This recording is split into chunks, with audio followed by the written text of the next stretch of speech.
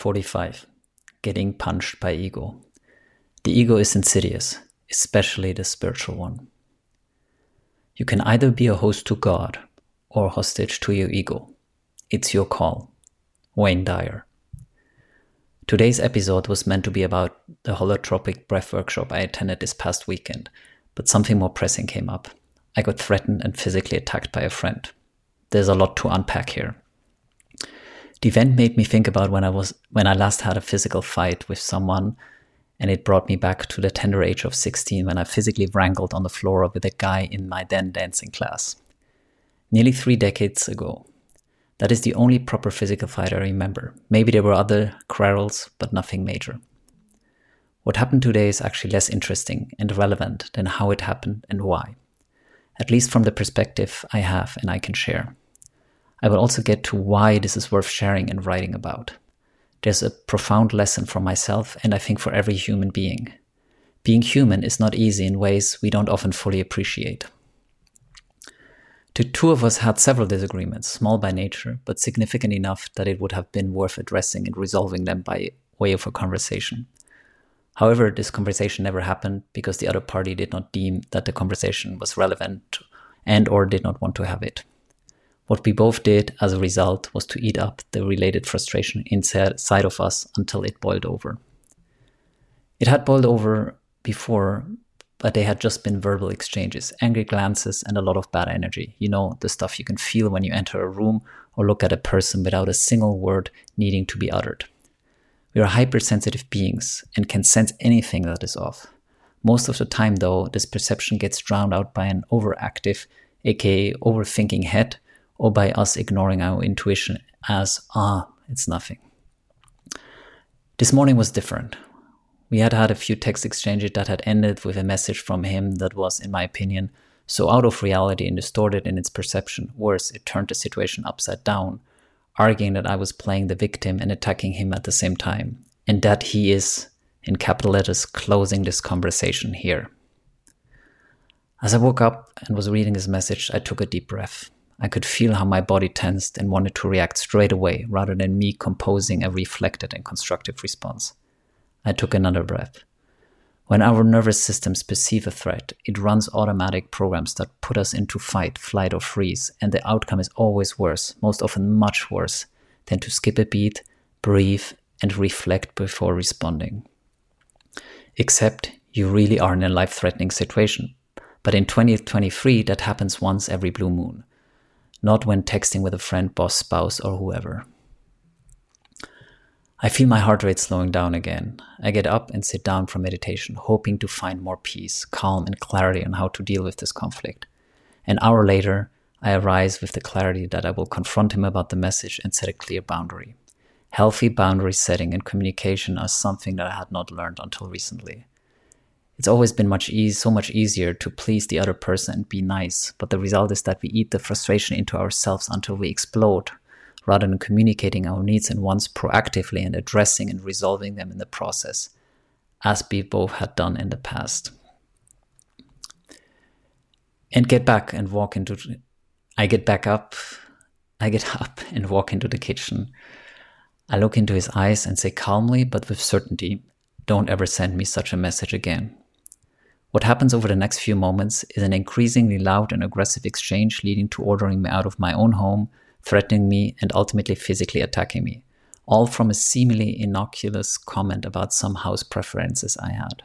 However, he, for whatever reason, saw them as a repeated attack on his personality. Insight number 1.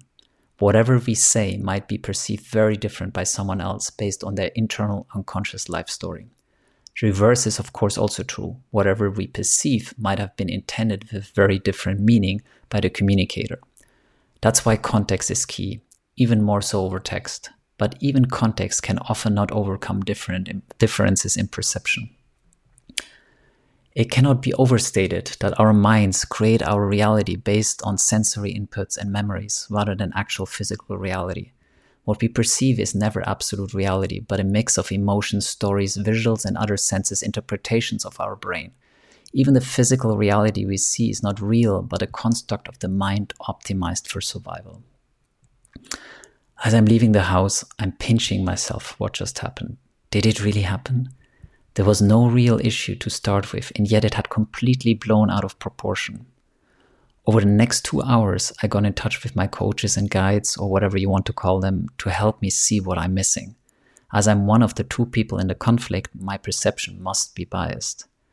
Our egoic minds play these games on us just as they did on my friend, going into meditation and, more importantly, speaking with people who are well versed in the understanding of the human condition and can provide a dispassionate and objective perspective is the surest way to make sure one is not lost, does or says stupid things, and thereby escalates the situation. These conversations lead me to the conclusion that, at least in this instance, I seem not to be crazy. What I communicated was reasonable, and he seems to be putting himself into victimhood, making me the perpetrator when he was the one attacking me, and then blaming me for making him attack me. Not only was he gaslighting me, but he was also playing reverse psychology by making himself the victim while claiming I am in victimhood. The mind can be a twisted place. I have plenty of experience of that myself. Just read number 8, Driving Myself Insane. Situations like this one happen all the time. What makes this crazier, though, is that this is a person who meditates a lot, like me, every day in the hour or hours range, has done a lot of work on himself, worked with many people, and has gone down deep the spiritual rabbit hole. So this is not just a random person that doesn't know what he's doing. This is a person that's highly evolved and self-aware. So how come he had such a primal and uncontrolled reaction to something seemingly innocuous? Insight number 2. I can be spiritually extremely knowledgeable, seemingly aware of the human condition, have done a lot of work on myself, yet it's all useless if I can't embody it. I take this as a very visceral warning shot from my own journey. It is so easy to get caught up on the spiritual or personal growth high horse, and the moment I get unvigilant, the ego and or the reptilian mind takes over. We are both the redeemer and the destroyer, as my coach always reminds me. My friend's behavior and actions were for me to see what can happen when you do a lot of inner work, and therefore think you can't possibly be doing anything wrong, even to the point of hitting another person and blaming them for doing so. How about killing them? The spiritual journey is fraught with obstacles, especially the spiritual ego, which is just another form of ego, but much more dangerous because one thinks of oneself as much more evolved and hence could not possibly have an egoic defense mechanism anymore. And when it does get triggered, then yes, it must be the other person, aka you made me hit you. Call it the delusions of waking up.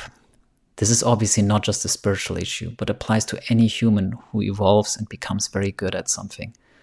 What makes it, however, especially tricky in the spiritual context is that this is the very domain of evolving in one's human capacity, awareness, and behavior. After my coach and I had reviewed the situation, her next question was, what do you want to create from here? Besides me wanting to resolve the dispute, whether we will or not is outside of my purview though, what I responded was that I never want to become that person, the false guru, the one who claims to be enlightened yet abuses at the same time. The world is full of those, because as you evolve spiritually and without continuous work on humility and keeping the ego in Tao, it just pops up in another place, often bigger than before, starting the personal growth journey. Humility is the name of the game. The further you evolve, the more humility is required to operate in those higher echelons. The Grail scene in Indiana Jones illustrates this powerfully. I like to think of it as the gate for the worthy. You can't move forward without increased humility. Spiritual evolution is embodiment-based. It doesn't matter what you know, but how you are, your day-to-day beingness. And it reminds me of my recent ayahuasca journey where I got humbled by the need of letting go of everything, money, power, fame. Link to number 37, ayahuasca jumping over the edge. It was a lesson in humility that then helped me to ascend into higher realms in subsequent ceremony nights, as I shared in episodes 38 to 40. Humility is not only the door opener in ayahuasca, but ayahuasca is simply an amplified and accelerated learning experience for real life. That is the very purpose of ayahuasca, to experience something powerfully, viscerally, and in condensed form so that we can accelerate our learning rather than taking years of trial and error in real life. Whether or not we bring the learning from the ceremony into real life is, of course, a choice.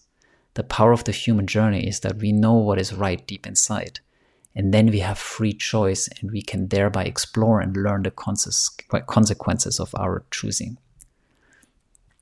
And today, I was put in place again by the universe through the display of my friend's behavior. And I thank him for showing me what I needed to see. No book can teach this. I had to experience it viscerally.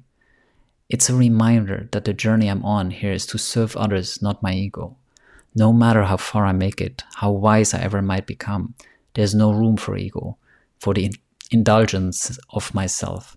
Instead, I'm to live from a place of gratitude and grace, thankful for the journey I'm on and the many powerful teachers that have seemingly miraculously found their way to me.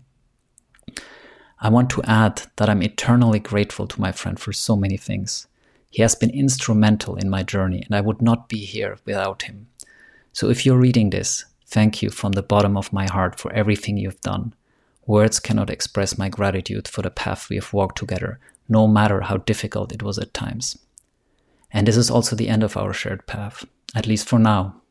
This is no longer a constructive relationship that is serving us, and it seems everything we needed to learn has been shown to us. Now it is our individual turns to put the learnings into practice, to embody it. It's time to move on to our next chapters.